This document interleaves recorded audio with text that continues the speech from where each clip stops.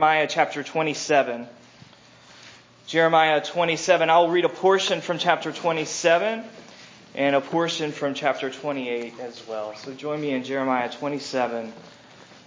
We'll read verses 1 to 11 to start. Hear now the word of the Lord. In the beginning of the reign of Zedekiah, the son of Josiah, king of Judah, this word came to Jeremiah from the Lord.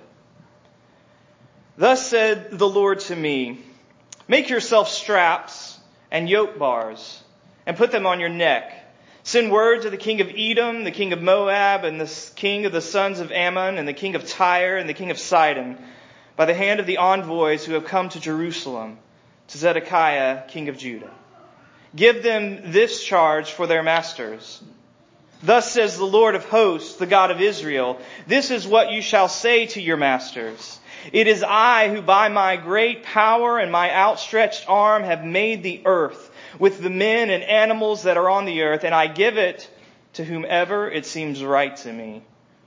Now I have given all these lands into the hand of Nebuchadnezzar, king of Babylon, my servant, and I have given him also the beasts of the field to serve him. All the nations shall serve him and his son and his grandson until the time of his own land comes. Then many nations and great kings shall make him their slave. But if any nation or kingdom will not serve this Nebuchadnezzar, king of Babylon, and put its neck under the yoke of the king of Babylon, I will punish that nation with the sword, with famine, and with pestilence, declares the Lord, until I have consumed it by his hand. So do not listen to your prophets, your diviners, your dreamers, your fortune tellers, or your sorcerers who are saying to you, you shall not serve the king of Babylon. For it is a lie that they are prophesying to you, with the result that you will be removed far from your land, and I will drive you out, and you will perish. But any nation that will bring its neck under the yoke of the king of Babylon and serve him, I will leave on its own land to work it and to dwell there, declares the Lord. And then if you would turn to chapter 28 with me, I'm going to begin reading in verse 12 and read to the end of the chapter. Sometime after the prophet Hananiah had broken the yoke bars from off the neck of Jeremiah the prophet, the word of the Lord came to Jeremiah. Go, tell Hananiah, thus says the Lord, you have broken wooden bars, but you have made in their place bars of iron. For thus says the Lord of hosts, the God of Israel, I have put upon the neck of all these nations an iron yoke to serve Nebuchadnezzar, king of Babylon, and they shall serve him, for I have given to him even the beasts of the field. And Jeremiah the prophet said to the prophet Hananiah, listen, Hananiah, the Lord has not sent you, and you have made this people trust in a lie. Therefore, thus says the Lord, behold, I will remove you from the face of the earth. This year you shall die, because you have uttered rebellion against the Lord. In that same year, in the 7th month, the prophet of Hananiah died. Let's pray. Father, once again, as we come to this book that you've given to us, we come to words that are dark and disturbing.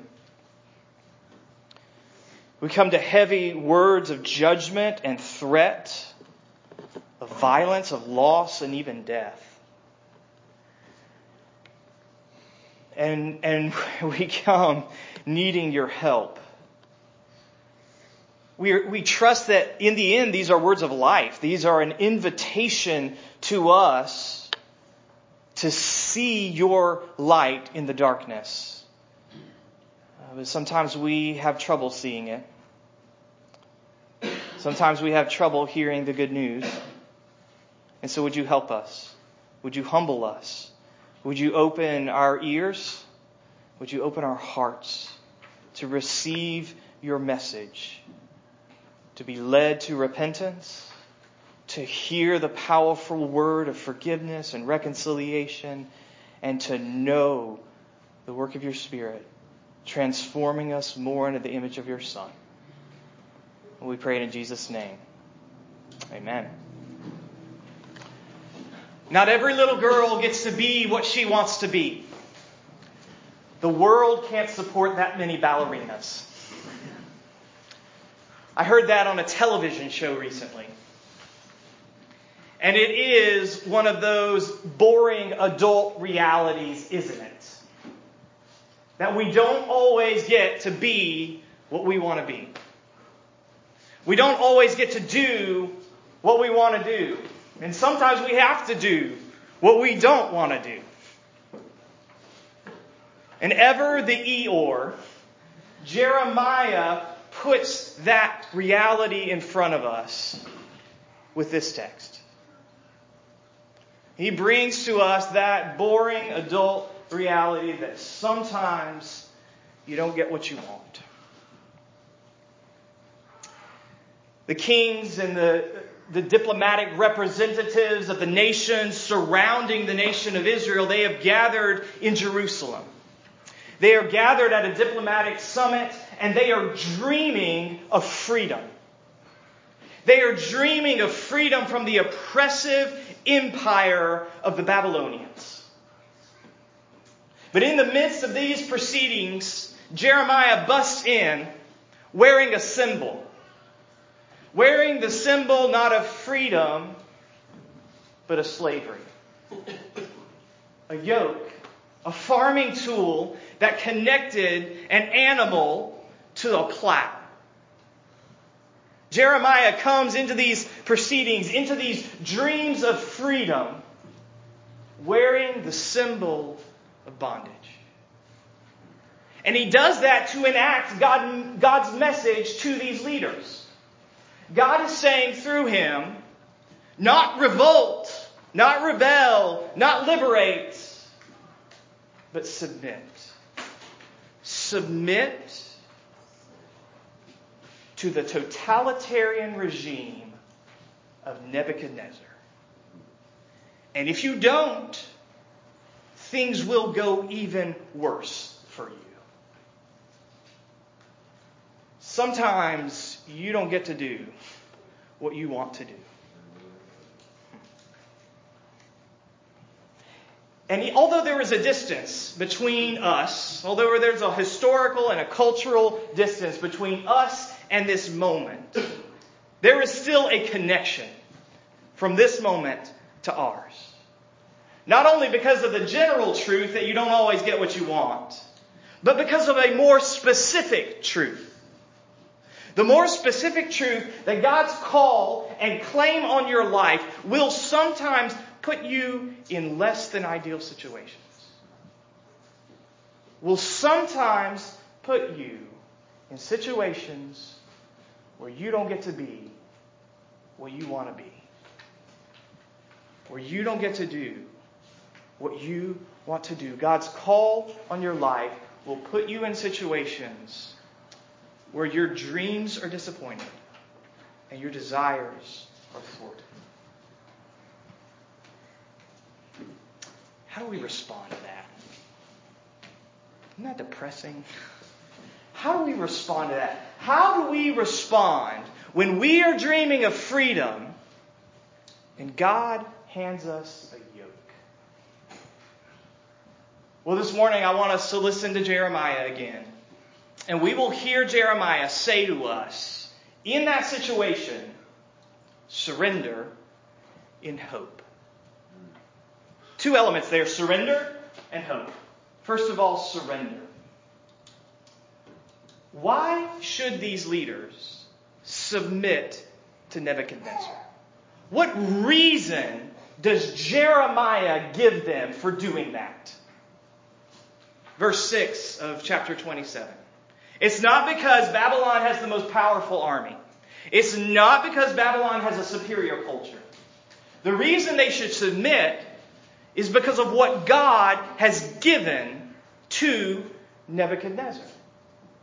It is because God has given these lands into the hands of Nebuchadnezzar. That's why they should submit.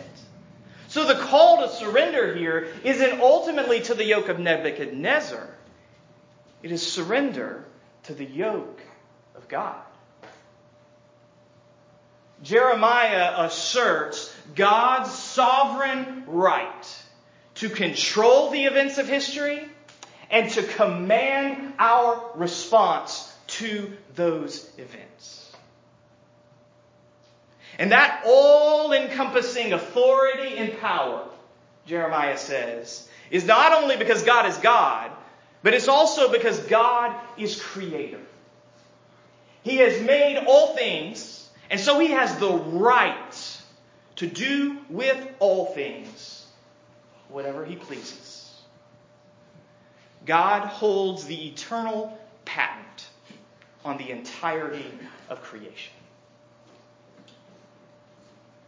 And because of that truth, to resist God's rightful rule over this world, over our lives, in the end, is not freedom.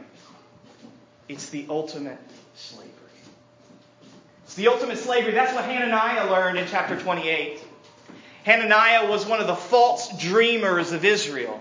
And he made this dramatic gesture of breaking the wooden yoke off Jeremiah. And he said, in less than 2 years' time, Babylon will be gone. And you'll be free. How does God respond to Hananiah? He says, Hananiah, you've rejected wood, and now you get iron. You get bars of iron. Resisting God's rule isn't freedom. It's slavery. Nebuchadnezzar learned that as well. In Jeremiah, God gives him all of these nations. But in Daniel chapter 4, Nebuchadnezzar, he walks out on his roof. He looks at his empire and he puffs up his chest in arrogance. And he says, look at me now. Look at me now. Look at all that I've done. Look at all that I own. And in that moment, God takes his sanity. And he becomes like a beast, not a man. After a time, God restored his right mind, and Nebuchadnezzar proclaimed this truth. He said, his dominion is forever, not mine. His kingdom endures from generation to generation, not mine. To resist the sovereign prerogative of God isn't freedom. It's slavery. It's not a move towards liberation. It is the path towards bondage. Resisting God's pervasive authority doesn't increase your humanity. It diminishes it. Now, I know that is an offensive message to many people in Tallahassee, Florida. And maybe to some of you in this room. And that offends us. That offends us because of our vision of human dignity, and particularly our American vision of human dignity. It offends us because we think of freedom as the absence of authority, the absence of limits, the absence of restrictions. We think that is freedom. But that definition is not only unbiblical, it is also irrational. That's the logic of Winnie the Pooh. Okay, remember Winnie the Pooh?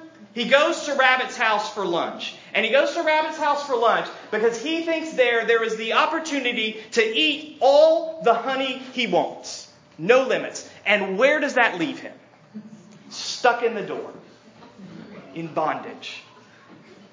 Appetite without limit is slavery. It's the logic of addiction. What is addiction? Addiction is saying, I should get what I want, whenever I want, without limit. And as any honest addict will tell you, addictions enslave, they diminish, and they destroy. We were made for a better freedom. We were made to live under the rightful rule of God. And when we resist that rule, it's bondage, not liberation.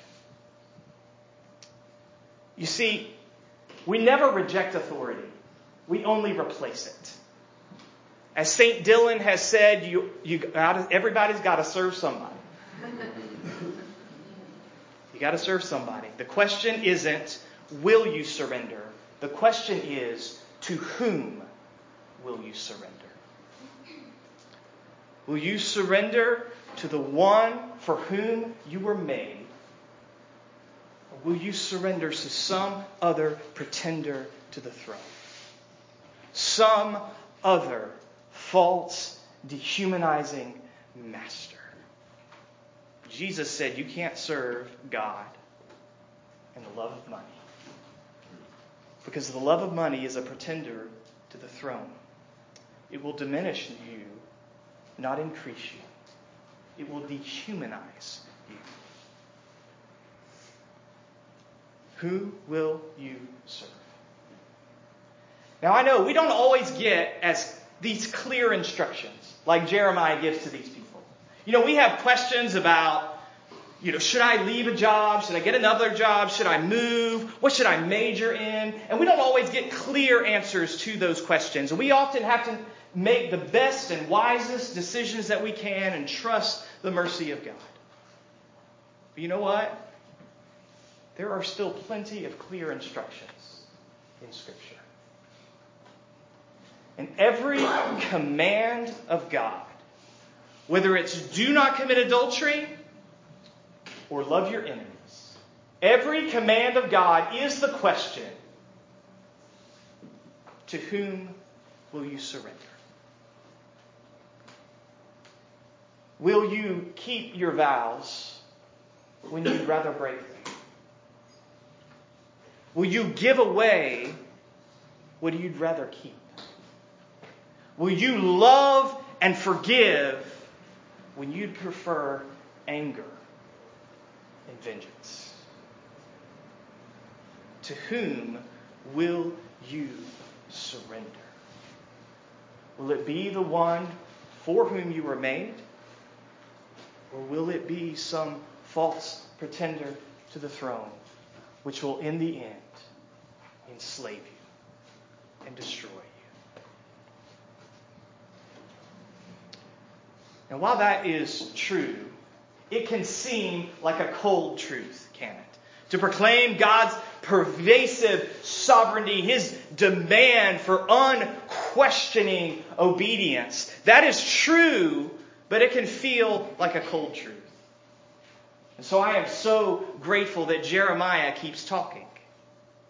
Jeremiah not only says surrender, but secondly, he says surrender in hope. He gives these people not only a yoke, but also a calendar. He helps them and us to tell time. He says surrendering to God is surrender not only to a person, but also to a plan. And that plan has a now and it has a later. No puns about candy. The plan has a now and it has a later. What's now? Now is Babylon. It is situations that are less than ideal. And Jeremiah goes on to expand what it is like to live under the yoke of Babylon. In chapter 29, he tells the people who are in exile, stay where you are. Stay where you are. Build houses, plant gardens, get a job, have a family. Pray for and seek the well-being of your place. This place that has oppressed you. Seek its well-being. That's the yoke for now. But the plan also has a later. There's a future. Verse 7 of 27 and 22 of chapter 27. God's dominion remains forever. But Nebuchadnezzar's doesn't. Babylon will fall. God's people will be returned. This promise again expanded in chapter 29, which with words that are often taken out of context, but are more powerful and beautiful because of the context. I know the plans I have for you, declares the Lord. Plans for peace, not for evil. Plans to give you a future and a hope. See what Jeremiah does? Jeremiah doesn't say, stop dreaming. He doesn't say, stop desiring. He says, let God give you a better dream. Let Him give you a better future. Let Him, in His time, give you more than you know how to want. And so, in the end, the yoke, this symbol of slavery, becomes the path to freedom. In the end, this yoke is the path to liberation because of where God promises that it goes. He is sovereign, yes, but He is a sovereign over a story that ends in renewal and restoration. So for now, that yoke, it's a little like the Friday before spring break, where you still have to go to school and you still have to take your spelling test. But there's a lightness to it because of what's coming. There is a lightness to it because of what is coming. God gives His people a better dream, better desires, fitted within His plan, His calendar, His story. And that is why Jesus, when He invites us to His yoke, He says it's easy. He says in Matthew 11, my burden is light. Why? Because Jesus is the fulfillment of the dream. Jesus is the fulfillment of the hopes of Jeremiah. Jesus entered this world where you don't always get what you want. And He suffered that loss and that pain more than any of us ever will. He knelt in the garden before the cross, sweating blood, saying, Father, I don't want to do this. If it's possible, Father, take this cup from me. Nevertheless, not my will, but yours. Jesus took the yoke of the cross for us. Why did He do it? Hebrews says, for the joy that was set before Him. For the joy that was set before Him, He endured the shame and the pain of the cross. The joy of being returned to His Father and the joy of gathering us. Those of us who believe in Him and who are being restored to God for the joy set before Him. He took on the yoke of God's judgment. The yoke of the cross for us. That's why the yoke that He gives to us is easy. That's why His burden is light. He's not saying that following Him, obeying Him, is without pain, is without struggle, is without suffering. No, of course it is. He calls us to take up our cross. But that yoke is easy because of who He is and because of where He leads us. Jesus died and rose to reign over a story that ends in our resurrection and the renewal of all things. When He hands us His yoke, He hands us a better dream. He hands us the promise of more than we know how to want. And so for us, for now, it's Babylon.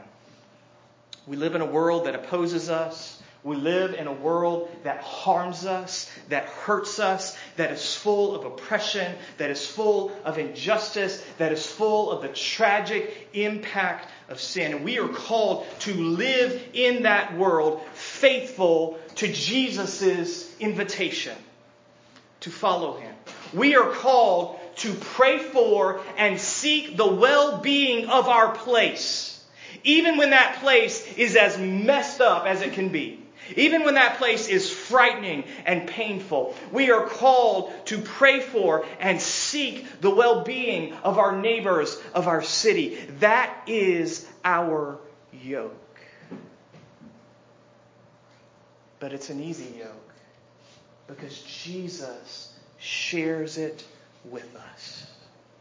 And He is leading us towards the vision of all things being made new by Him. He knows the plans He has for us. Plans for peace, not for evil. A future and a hope. So listen, we can't all be ballerinas. We can't all be professional ballerinas. But we can all be dancers. We can all be dancers because we can joyfully surrender to the beat of God's kingdom. His reign, His rule, His will for our lives. And we can joyfully surrender because out in front of us is a future that has been purchased by the precious blood of our Savior. Let's pray.